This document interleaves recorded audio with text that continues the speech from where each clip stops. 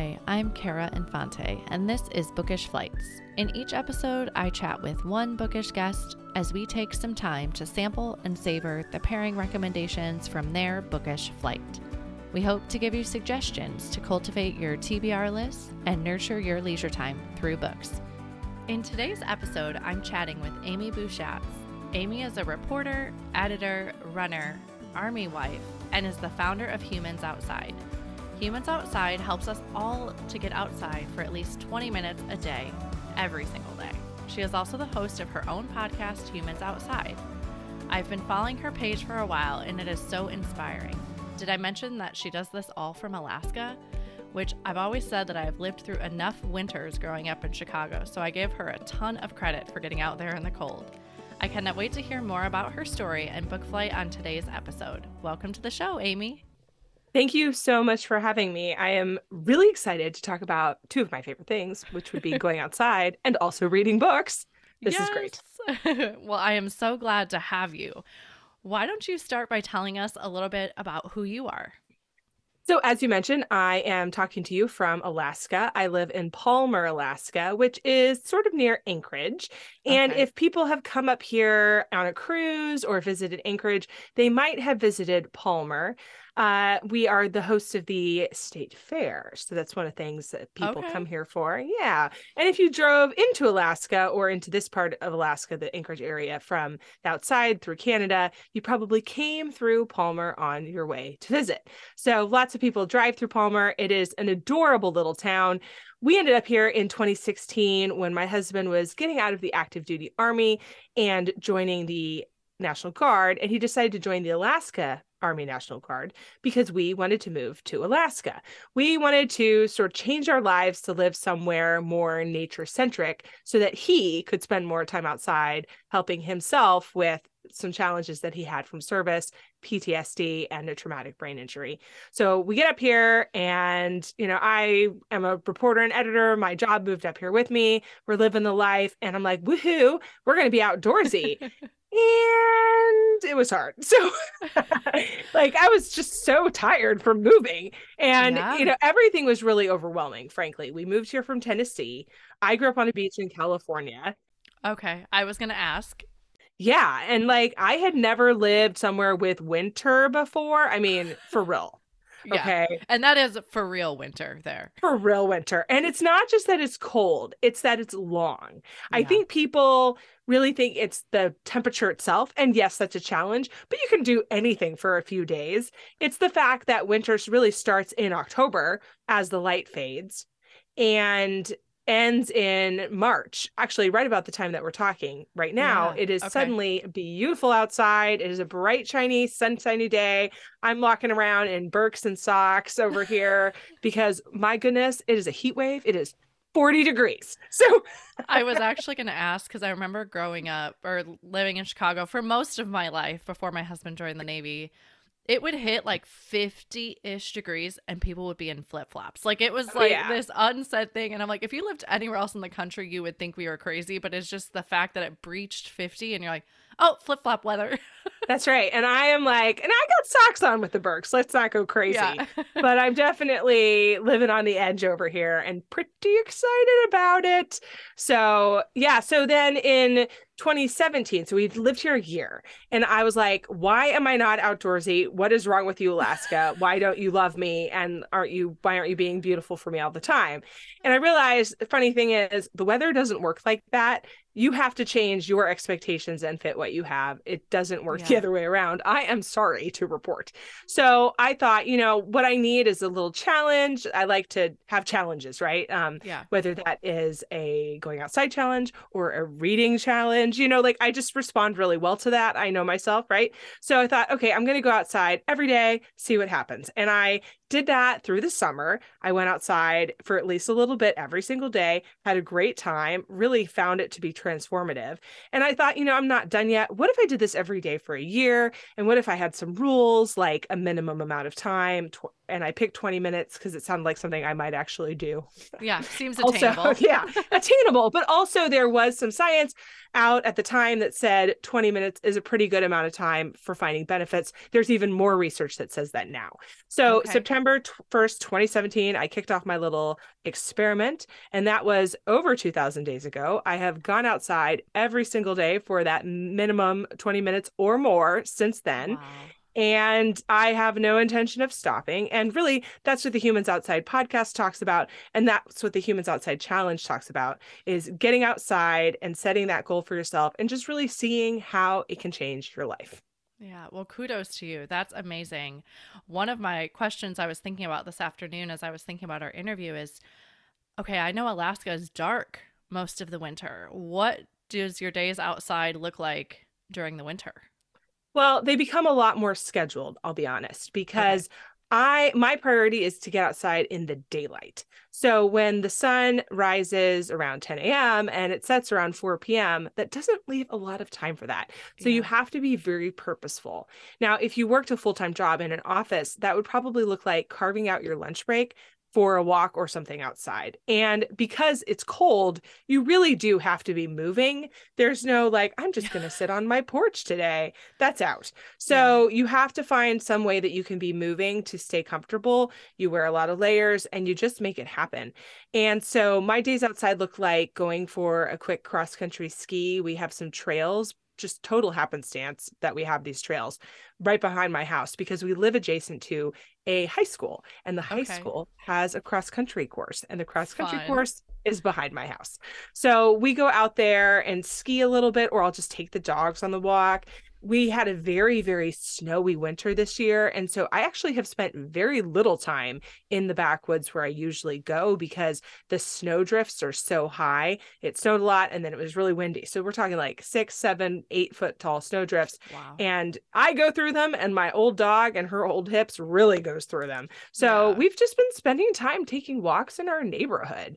And it's been kind of delightful. You know, the great thing about going outside every day is that every day is a lot of time.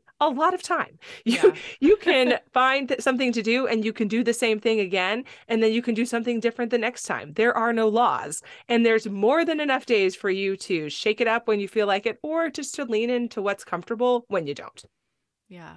I love what you're saying, because sometimes I feel like we get this idea in our head that getting out in nature needs to be these big production and these big activities that cost money. And honestly, you can just go out your front door and it be free. Absolutely. Absolutely.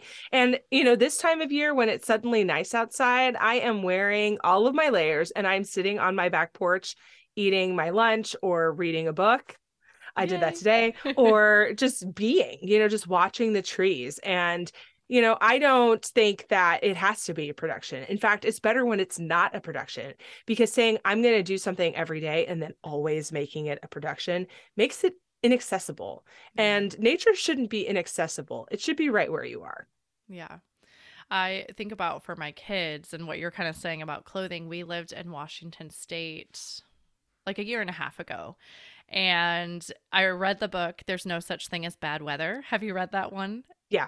Okay. And it's about, basically for listeners, it's about getting your children outside. And the premise is there's no such thing as bad weather. It's just bad clothing. So not having the right gear to go outside in the conditions. And so that you may need to spend a little bit of money there to beef up your gear that you might need for depending on where you live. But it can be done. And then it's free to go out into the trails. And I found getting out into those woody forests was amazing because it was almost like this natural rain shelter. We weren't getting as wet as I thought we would because there was all this protection from the trees, and that was really cool.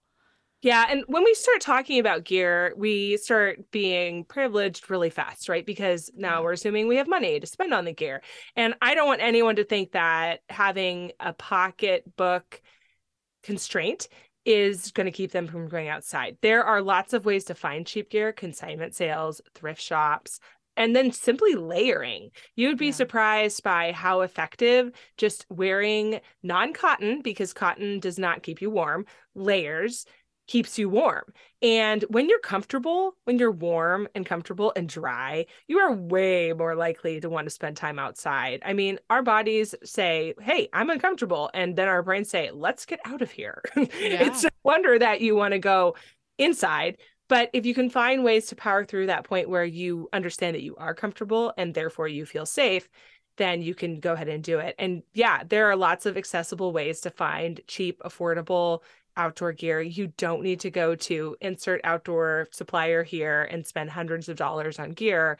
You do have to make an effort though. Yeah. Yeah. We did a lot of shopping at Goodwill because we were only stationed there for 1 year. And so I was like, and I knew we came from San Diego. We were going back to San Diego. We knew, but we had this 1 year stint in Washington. And I'm like, I'm not going to spend all this money on rain gear to know I'm literally moving back to San Diego where although it's been a very rainy winter, but like I will very rarely use it. So, especially when my kids would grow out of it. For me, it would be a different story, but we did a lot of shopping at Goodwill. And then I donated most of it back when we left because I'm like, well, we won't need it. So. Well, because people are doing the same thing you are, right? Yeah. They're buying stuff for their kids who immediately grow out of it, and then they're passing it on or they're selling it again. And so there's no reason not to be a part of that ecosystem. You know, I even have this cool thing going with a couple of friends of mine. My one friend whose son is older dumps her used stuff at my house, and then I use it and take it to the next house. And I assume that they are passing it on as well, because that's how it goes, right? They got something free and we just sort of all feed into that. And yes, I have to supplement what she gives us a little bit, but not a lot actually. And so it really helps to do that to save some cash. And then it is accessible to go outside with your kids. Yeah, absolutely. Do your kids get out most days with you? I wish that I could say that was true. I often am doing my outside time these days by some fitness activity or running, skiing or whatever. And I think any mom who's listening to this knows that the kids should not be with her during that. So yeah, that's like your moment of peace. Yeah, exactly. So while we do foster a family environment that really is centered on going outside, and sometimes that looks like me saying, stop watching that, go outside, probably more than they wish I did say that. I do spend a pretty good percentage of my outside time alone, but I'm also an introvert. And so I need that time, and nature is great for that. Yeah. And you're leading by example as well. So your kids are seeing that. That's the dream. Well, that is awesome. So listeners, I will put her website and your Instagram page in the show notes. And then that way you can follow her inspiring story as well if you want to join in on the challenge. Because I've loved seeing your pictures. I have never been to Alaska myself, but I have seen your pictures and I've seen other pictures of Alaska. It looks like a beautiful place. I have to ask, was your husband stationed in Alaska at all, or was this just on a whim you guys chose Alaska? I mean, whim makes it sound very spontaneous. We had never been here. We moved here sight unseen. Anyone who's listening who's been in the military knows that other people are also in the military, and also you're used to moving places without being there. It's just sort of like, oh, old hat. Like, that's what we do. Not a big deal. Well, we had been stationed in Washington State and we really loved it, but we did not love the traffic and we did not love the crowds. And so I really wanted to move back there, but I knew that my husband, dealing with the stuff he was dealing with, did not want to move back there as much as I did. However, we had some very good friends there who had lived in Alaska. This is like moving by virtue of rumor now. That had lived in Alaska and they really liked it. And they also really liked Washington. So we were like, oh, if they liked Washington and they liked Alaska, we'll like Alaska. So we moved here. Yeah. Oh, that's awesome. I can totally relate though. The sight unseen. I mean, we bought our house here sight unseen. So. Yeah.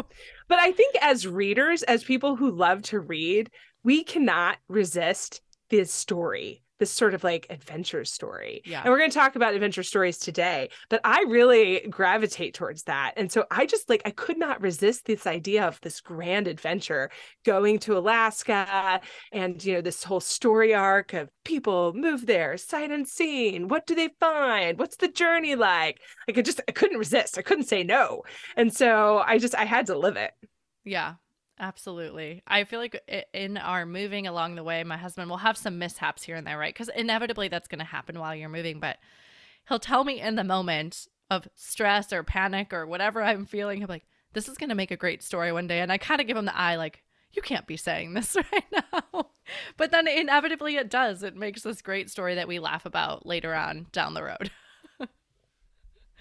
So, well, awesome. Well, why don't we transition? I feel like this is a great point to telling us a little bit about your reading life. So I know you mentioned sometimes you get outside and you do your 20 minutes outside while reading, but what does reading look like for you? So I have always been a reader. I think many readers have this moment where they unlock that passion. And mine was standing in a school library in Santa Cruz, California, where I grew up, and the librarian suggesting some of the American Girl books to me. Yes. And I just I'm kind of getting emotional thinking about it. Isn't that weird? I was just like, it was just like this light bulb moment. And we're going to talk about another one of the books that same librarian suggested to me at a Scholastic book fair. Where else? Yeah. But, I have always been like that. And so where I really love to read is, oh gosh, anywhere.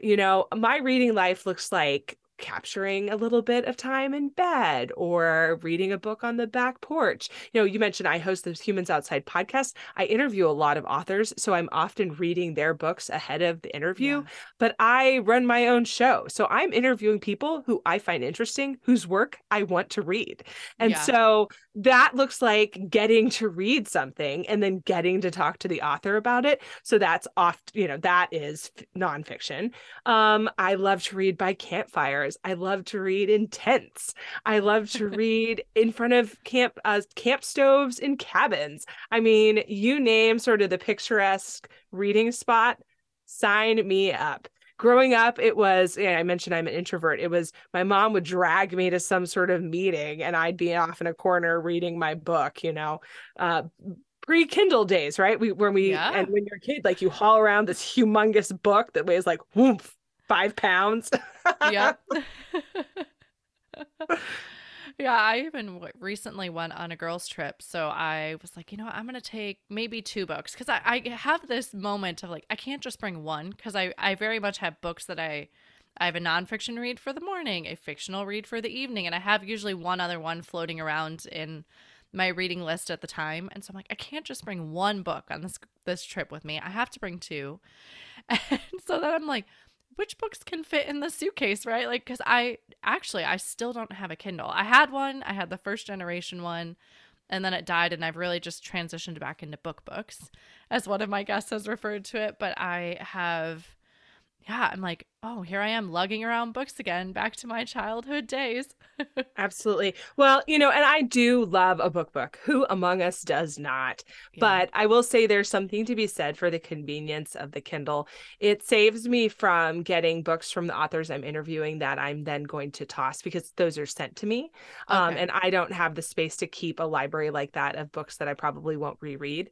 So I am able to do that. And get preview books that way. But also when you travel, when you go backpacking, having that Kindle is very nice because I'm taking a whole library with me out into the backpacking trail instead of lugging books. But I will say every year we go, in recent memory, we've been going on a family vacation on a cruise because it's just unarguably the easiest vacation you can think of. So we go on this cruise and I read legitimately a book a day, if not more. And so my suitcase looks like stacks of books because I go on my Facebook page in sometime in early December and I say, hey guys, what have you read this year? And then everybody jumps in. We're talking a couple hundred comments listing all of their favorite books. And then I go through that and I just pick the titles that I think sound good. And also like whatever authors I'm familiar with. Okay. This is like not a super discriminating system, right? It's just like, what does this title sound snappy? I don't know. Yeah. Or if a friend who has recommended something good before, I'm like, this person and I have good taste. Yep. So then I go to my library app and I look up all of the books that I've picked out of this list that have been recommended and I put all of them on hold, and whatever materializes before we go on vacation is what I take with me. That is so fun. It ends up being like this spattering of fiction and nonfiction and light and not light. And it's a really fun way to do that. But yes, my husband was like, what are you doing? Because of course, whatever materializes is sometimes e-reader, awesome for traveling, and sometimes like literally a stack of 6 or 7 books. One of these books this year, hard copy, included Demon Copperhead, which is not a small book, not small. I have not read it. I've heard it and I have not seen it, but I did not know it was a bigger book. So it is a bigger book, and it was with me on this trip. Oh my goodness. Yeah, that's really funny because I totally can relate to that as well. Do you have genres that you prefer to read? It sounds like you kind of read all types. I love classic literature. We'll talk about that in a bit. Mm-hmm.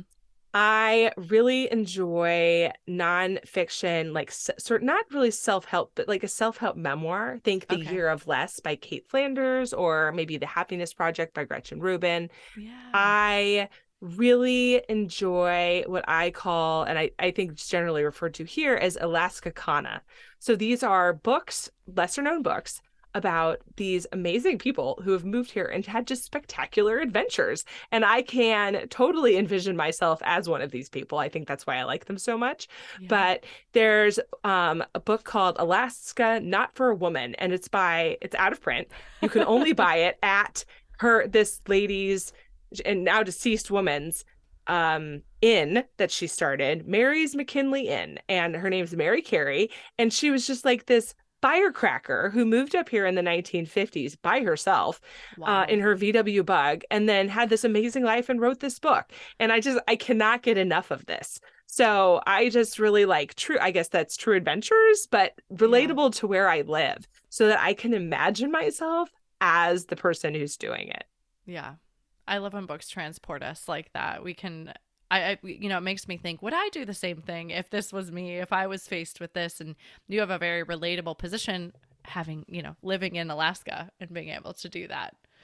So, I love that. Well, you might have to send me on the side, send me some of those titles, because I would love to pick those up. I really love the books that let me feel like I'm in the place, and I feel like I can get a good picture of it as well. Like a strong sense of place, I guess is what I'm trying to say there. Kristen Hanna is great for that. I was going to ask about The Great Alone, but she's a big one, right?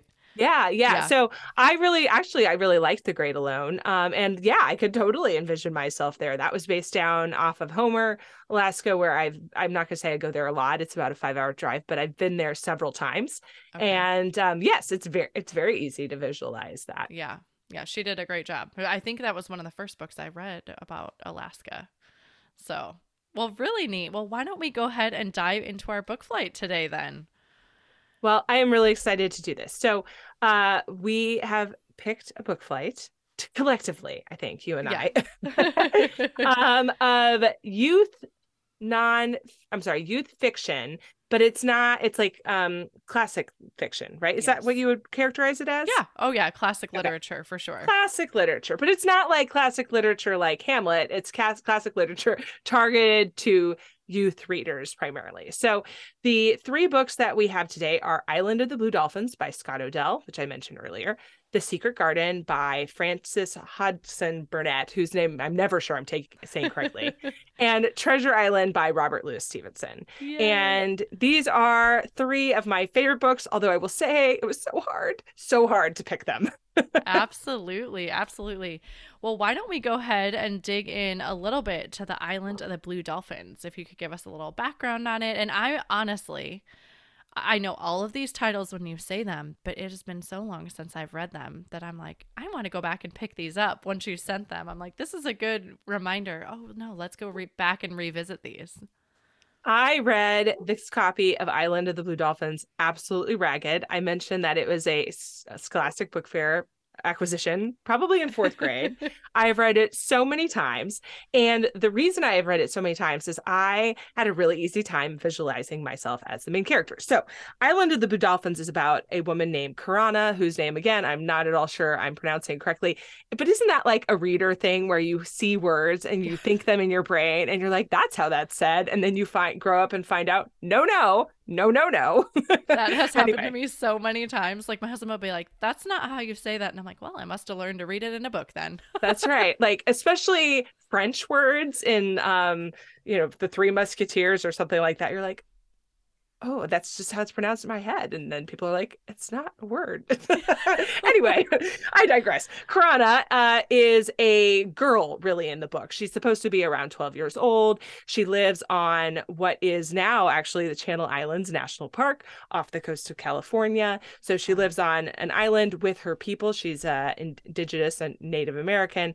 And a group of Aleut hunters, so Russian hunters, comes to the island to hunt seals, and they basically decimate her people. So this is just sort of the beginning of this book. Are we allowed to say spoilers? I'm very nervous about spoiling these wonderful books for people. I wouldn't. Let's not. I haven't had spoilers on the episodes yet. So if you're okay, so no spoilers. But this is you'll read this in like the recap. So on the back of the book without spoilers. I promise. Okay. Perfect. So the Aleuts come and her people are basically decimated. And the story is about how she is essentially left behind on the island when her people leave with a Catholic missionary to start a new life. Like the missionary comes, say, oh, we'll help you. And then they take off in a boat and she gets left behind. So the story is really about her being on the island and existing alone for decades and surviving and just her life there. And I loved this book because I grew up a couple of blocks from a beach. I didn't have a lot of friends and I was homeschooled after 5th grade. And so I spent a lot of time on the beach by myself. And I spent a lot of time pretending to be this chick. Just like having this imagination play and having the freedom to do that. And so I had this pile of rocks against the cliff at this beach that I lived next to. And that was my little fort, and AKA her house, who can say? Yeah. And I just imagined myself there. And so it was very relatable to me and very easy to play. And I really just, that book and that imagination has a special place in my heart because of that. I found it super relatable. You know, and the book is a work of classic literature. Your child may be assigned to read it in 4th grade, whether they like it or not.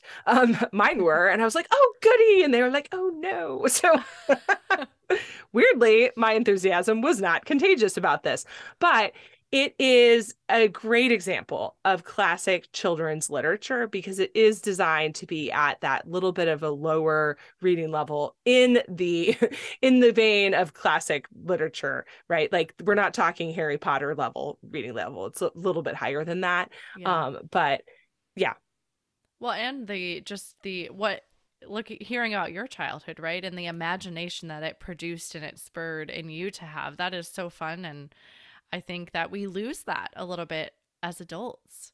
Yeah, absolutely. But that's one of the great things about continuing to be a reader as an adult is that you can imagine yourself. Well, I would say that's also one of the challenges of reading, right? So we briefly, I mentioned Demon Copperhead a little bit earlier, and I know you haven't read it, but it deals with some very heavy subjects, right? Yeah. And as a parent reading about the narrator who grows up throughout the book, I could relate to that as if that was my child.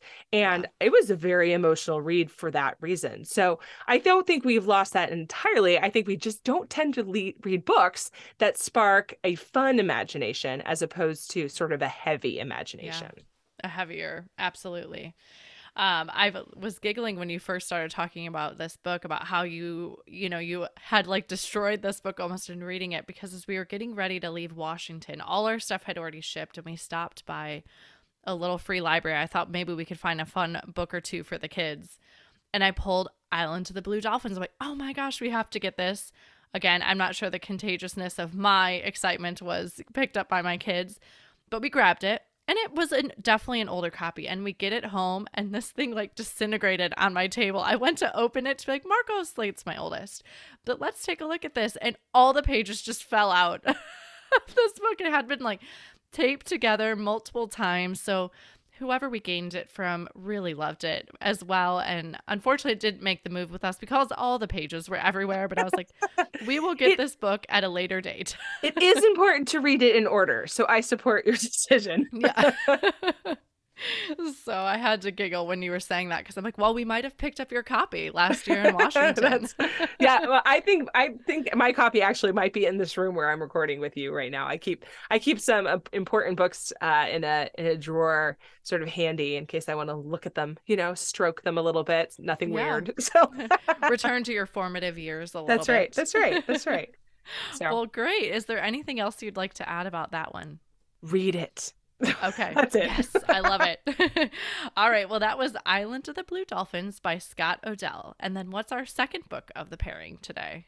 Okay, so we have The Secret Garden by Frances Hodgson Burnett. Again, not sure about his middle name. I just wanted to make you say it again. Thank you. Thank you for doing that to me. Okay, so The Secret Garden is another one of these fantastic classic children literature books that's heavy on imagination. And I'm not sure my kids were assigned to read this in school, although maybe they should have been because it's delightful. But the story arc is this. Mary is a little girl who lives in India. Why do so many British classic children's literature British books start with children living in India? I cannot say, but here we are. So she lives in India with her family. Her dad is in the British military, and there is a yellow fever outbreak or cholera outbreak or some sort of terrible disease, and they all die. Everyone dies except her. Okay, this is like not spoiling anything. It's like the first couple pages of the book. So she is sent to live with a cranky uncle. Again, typical story arc, right? Cranky uncle in England. And she's very, very, very spoiled because she's been waited on hand and foot. And now she's basically left to her own devices in the middle of nowhere in England, living with cranky, reclusive uncle guy. Okay, so now she's in this huge house by herself and she has to get her life together and make her own fun and explore and stop having such a terrible attitude and do terrible things like dress herself every single day. Okay, so one of the things she does is she goes outside and explores. And in the process of this, she runs across a gardener and she follows a robin and she finds that she's outside a garden that is walled but has no door. And so thus The Secret Garden. And the book is then about her relationship with the outdoors and her growth and her experience sort of becoming a whole person, recovering from being spoiled, recovering from losing her parents, recovering from climate change, from going from India to Great Britain, and all the things that go along with that. So no spoilers. It's delightful, but I don't just love it because it's about going outside, although I realize now that that's interesting, but because it's really about exploring and the surprises that you can find in life when you follow your curiosity. And because that's really what it's about, and how you grow and how you move the people along with you and how they grow and how we all sort of become better together through this process. Yeah, I love that. Such great life lessons there with that. I can't remember, she has a transformation throughout the story as well? Yes, right? absolutely. Yeah. Yep. She becomes, not so weird. Which I always like to see in the books. I have a hard time when that character, especially with characters I don't like, but if there's some hope or there's a transformational story happening, I tend to be rooting for the characters along the way, and it really endears me to them even more. So, and then, well, I don't even want to ask that question because that might be a spoiler. So I'll ask you after our call. Okay. Shh. Everyone has to read the book. The end. Awesome. Okay, so that was The Secret Garden. Here's my turn by Frances Hodgson Burnett. Good job. All right, and then what's the last book of our pairing today? Okay, so final, number 3. Treasure Island by Robert Louis Stevenson. This is still firmly in this category of classic youth literature, but I would say it's a little bit higher of a reading level than those other two, just because of the way it is written. I guess that's what makes a reading level, but it uses some more complicated prose and more complicated sentence structure than those other two books. So this book is about again, it's an adventure story. Do we see a theme here? A kid named Jim works at a pub, an English pub. So it's like a boarding house with his mother after his father dies. And they have a boarder whose name is Billy Bones. And Billy Bones is, we start to strongly suspect, a pirate. This is just, we're off to such a good start, Yeah. right? So pirate Billy Bones has a bragging about treasure, and he's just belligerent because he's drunk all the time. So one day other pirates show up and they threaten his life effectively. It's very dramatic and uses way more fun terminology than that.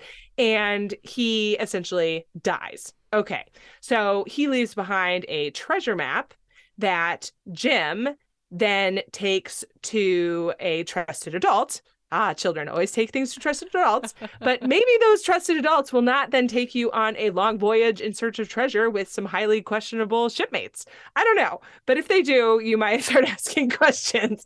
That's what happens in this book. And so Treasure Island is the island in question, and it is about a treasure hunt, like many good pirate books are. And again, it is a super fun adventure read about a hunt for treasure and some pirates and all sorts of wonderful sort of, 19th century sort of storylines. Yeah, and what child is not intrigued by a treasure map? I feel like my children, the moment we're like, let's have a little scavenger hunt and make a map, there are like light bulbs are going off and they are all for it. And I will say, Muppet Treasure Island is a surprisingly good adaptation of the book. So there's that. Good to know. My mom was just here for a few weeks, and we were recently talking about the Muppets and showing my kids what the Muppets were because they didn't know. Wow. That's a good one. That one is a very good one. And it sticks very closely actually to the storyline of the book. So I do not endorse watching movies of books before you read the book because I think it spoils the entire thing. I'm not going to say the Muppets are exactly the book. Robert Louis Stevenson, may you rest in peace.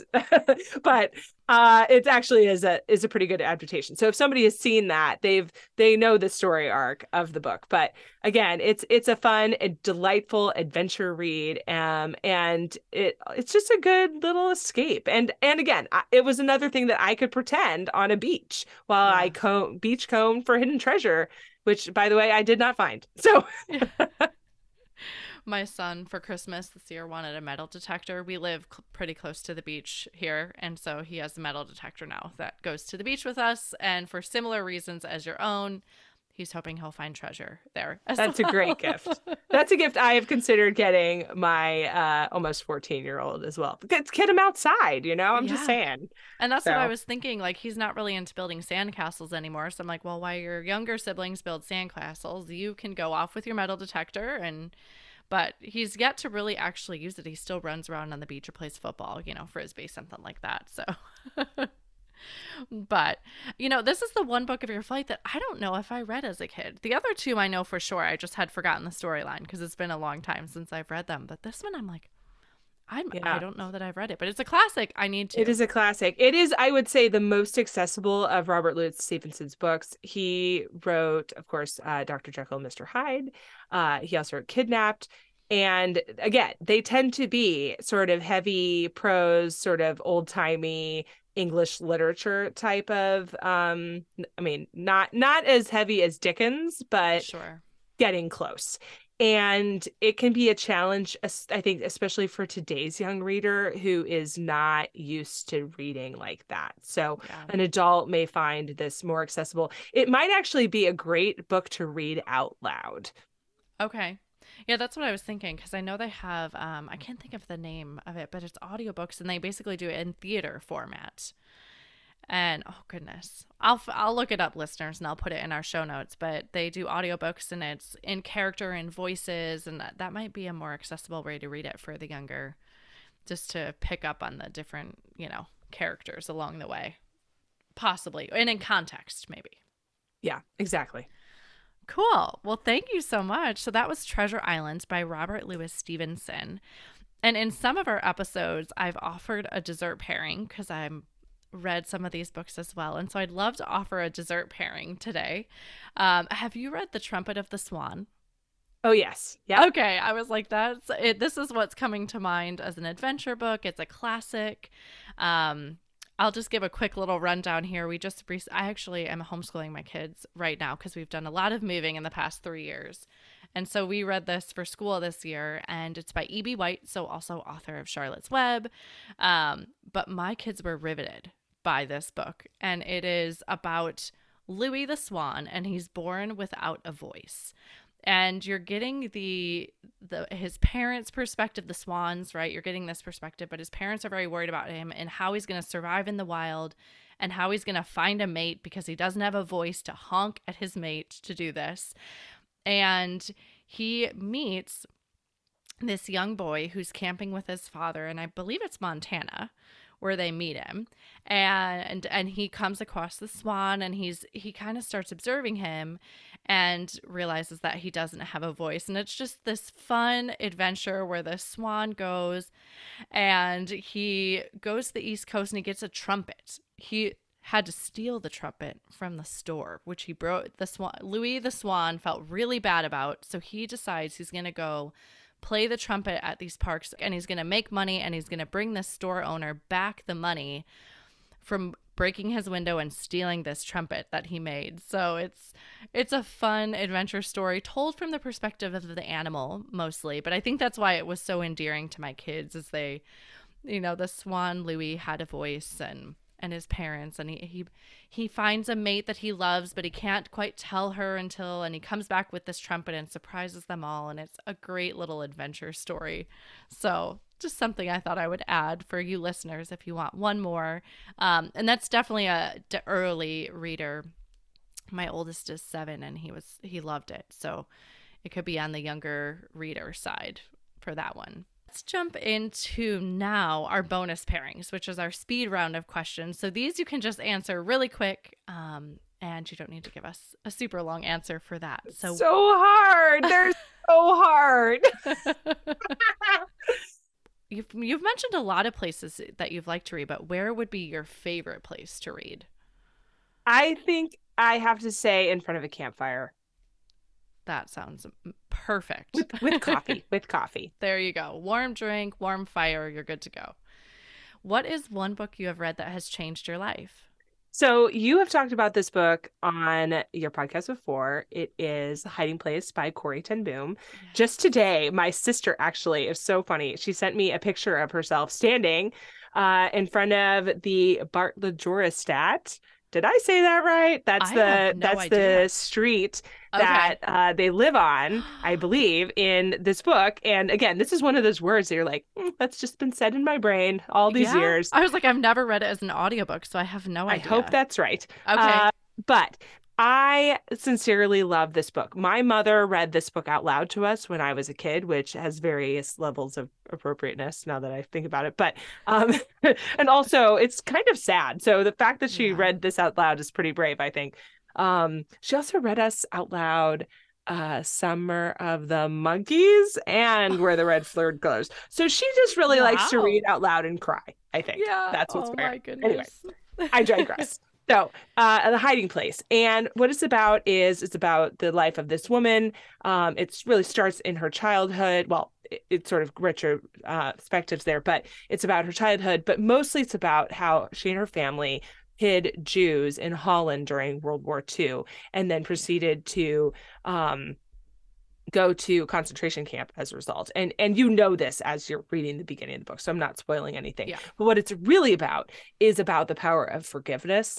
And I found that this book to be such an important and powerful reminder of that in my life. Now, when I heard it when I was a kid, that's not what stuck out. What stuck out was the sacrifice and all of these things. But I would say that as I've been an adult, I can go back to this book for this really powerful reminder. And I would say, like, there's not one person among us who cannot use a little tiny lesson in forgiving somebody. So this has really just been a powerful vehicle for that in my life. And again, I read that book ragged. I mean, it was falling apart. I don't even have it because it fell apart. So. Yeah.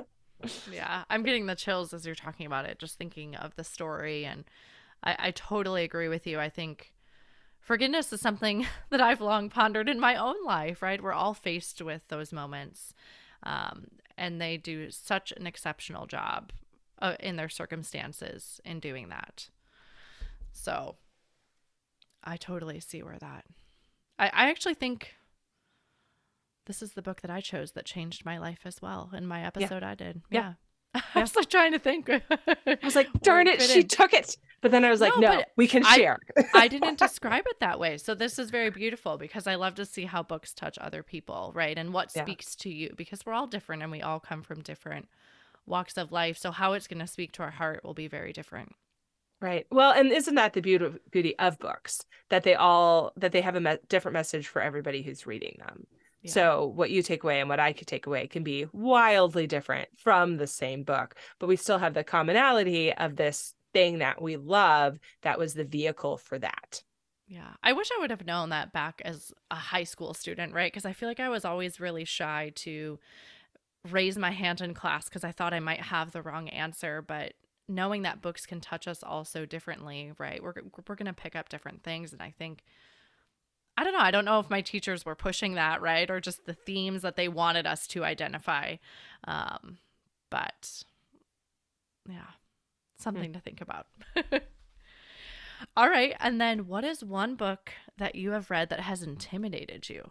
So when I think about books intimidating me, what I think about is they're hard to get through. Okay. So like, just cannot crack the code on reading this stupid book. So the first of those, like the first one I ever had that problem with was Huckleberry Finn. I just I could not get past where they're all floating down the river and like the king, like they're all there. And there's like this guy who thinks he's some sort of king. And I was maybe in 5th grade at the time. And so really what was going on is that I did not understand what was going on in the book that made that part interesting.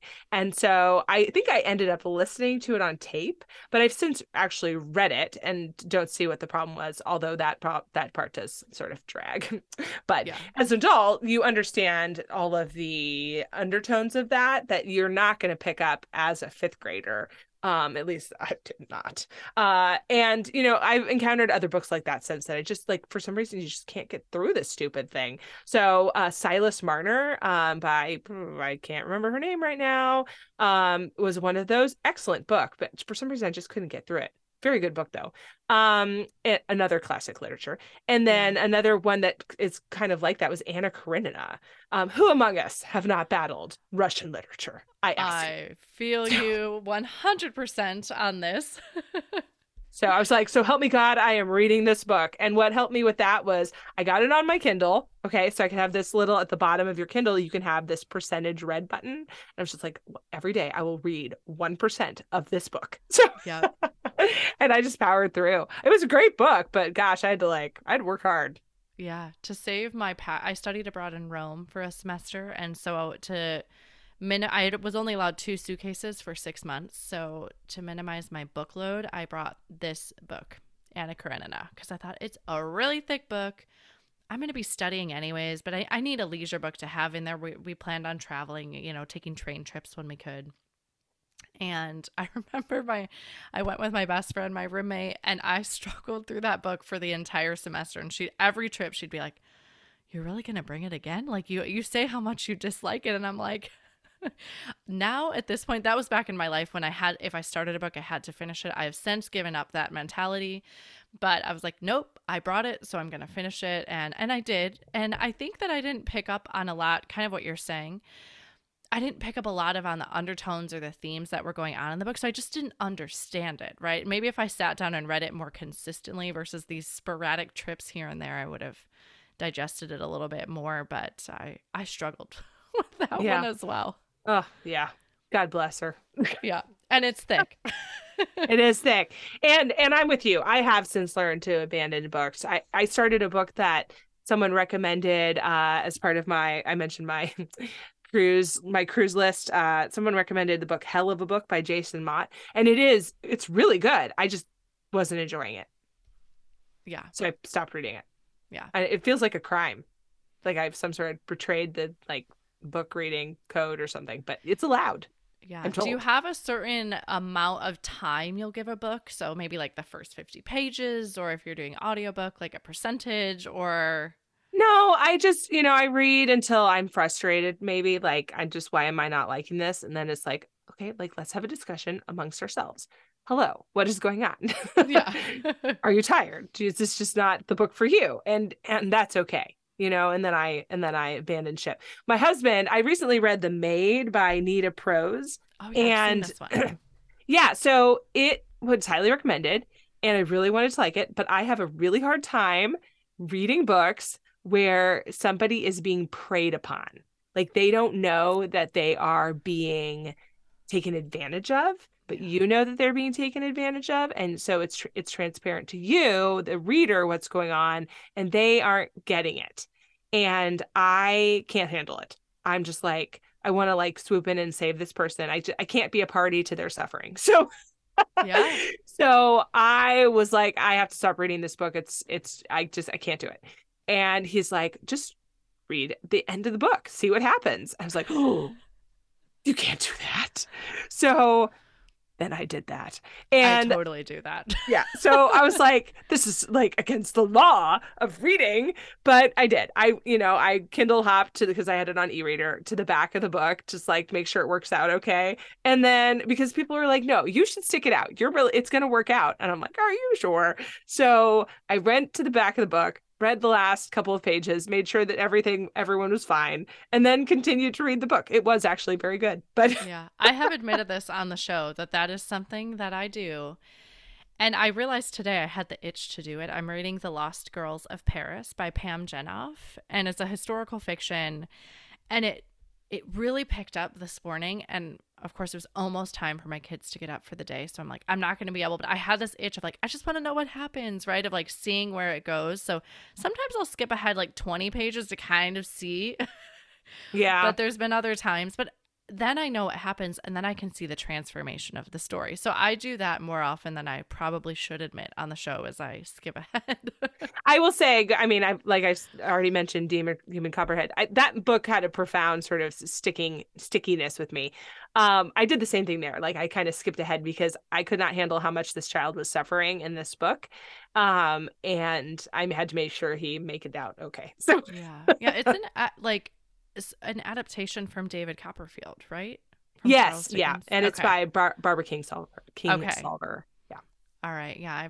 I actually I forget which episode, but the recent foodie nonfiction episode was another Barbara Kingsolver, the Animal Vegetable Miracle. I've not read mentioned, that one. and it's her. It actually sounds really fun. She goes and lives on the farm. Or they decide to take living on a farm and eating locally for an entire year. And it's like the adventure that they undertake when they do this. So she's a very great writer. So Demon Copperhead is definitely on my list. Yeah.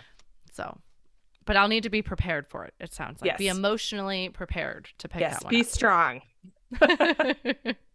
Great. Well, last question here. What are you reading next? So I am reading right now Life in 5 Sentences by Gretchen Rubin in preparation for an episode that she's coming on my podcast to record. So I'm pretty excited about that. That's her new book upcoming. And it is about her exploration of using her 5 senses. So I'm sort of in the middle of that. But when I get done with that, I am reading The Woman in Cabin 10 by Ruth Ware. And I have to look it up because I have it already on my Kindle waiting for me. So people who have library cards who have a Kindle may face this problem, which is that you put your name on a list for a book. And then it just materializes when it's ready. And then you get to borrow it for 21 days and then whoop, it zips away from you. Yeah. This is a major problem for me because I am not always done with a book in 21 days, or it comes to me after waiting for like 2 years or something crazy. And I'm in the middle of another book, or I have already another one waiting. Yeah. It's a pickle. Okay. So how I solve this is that I download all the books and then I turn off my Kindle from syncing. to airplane mode. To airplane mode. And so the library has yanked the book from me, but the book is still with me because this Kindle is not syncing to the world to have it be told that the book is no longer available to me. Yeah. So I have a list of books that I have to read before I can sync my Kindle again. So I can't even turn it on to see what's going to be available. Yeah. I think so that's a thriller, right? I have no idea. Okay. It was recommended to me as part of my cruise list, and it came available after I requested it months ago, and here it is. And after that, I have next I have Tomorrow and Tomorrow and Tomorrow, which I've also heard got that good. one today. It keeps popping up like it was like a skip the line hold, and we had a ton of family visiting the past few weeks, so I kept extending it out because I'm like, there's no, like you said, no way I'm going to get to it before it expires. So it just came in today, and my mom left yesterday, so I snagged it today. Yeah, so good luck. Yeah. Well, that is fantastic. Thank you so much for sharing all this with us today. I really appreciate your time. I know it's precious, and so I appreciate what you've given us today. Well, thank you so very much for having me. It is delightful to talk about one of my favorite things, which is reading.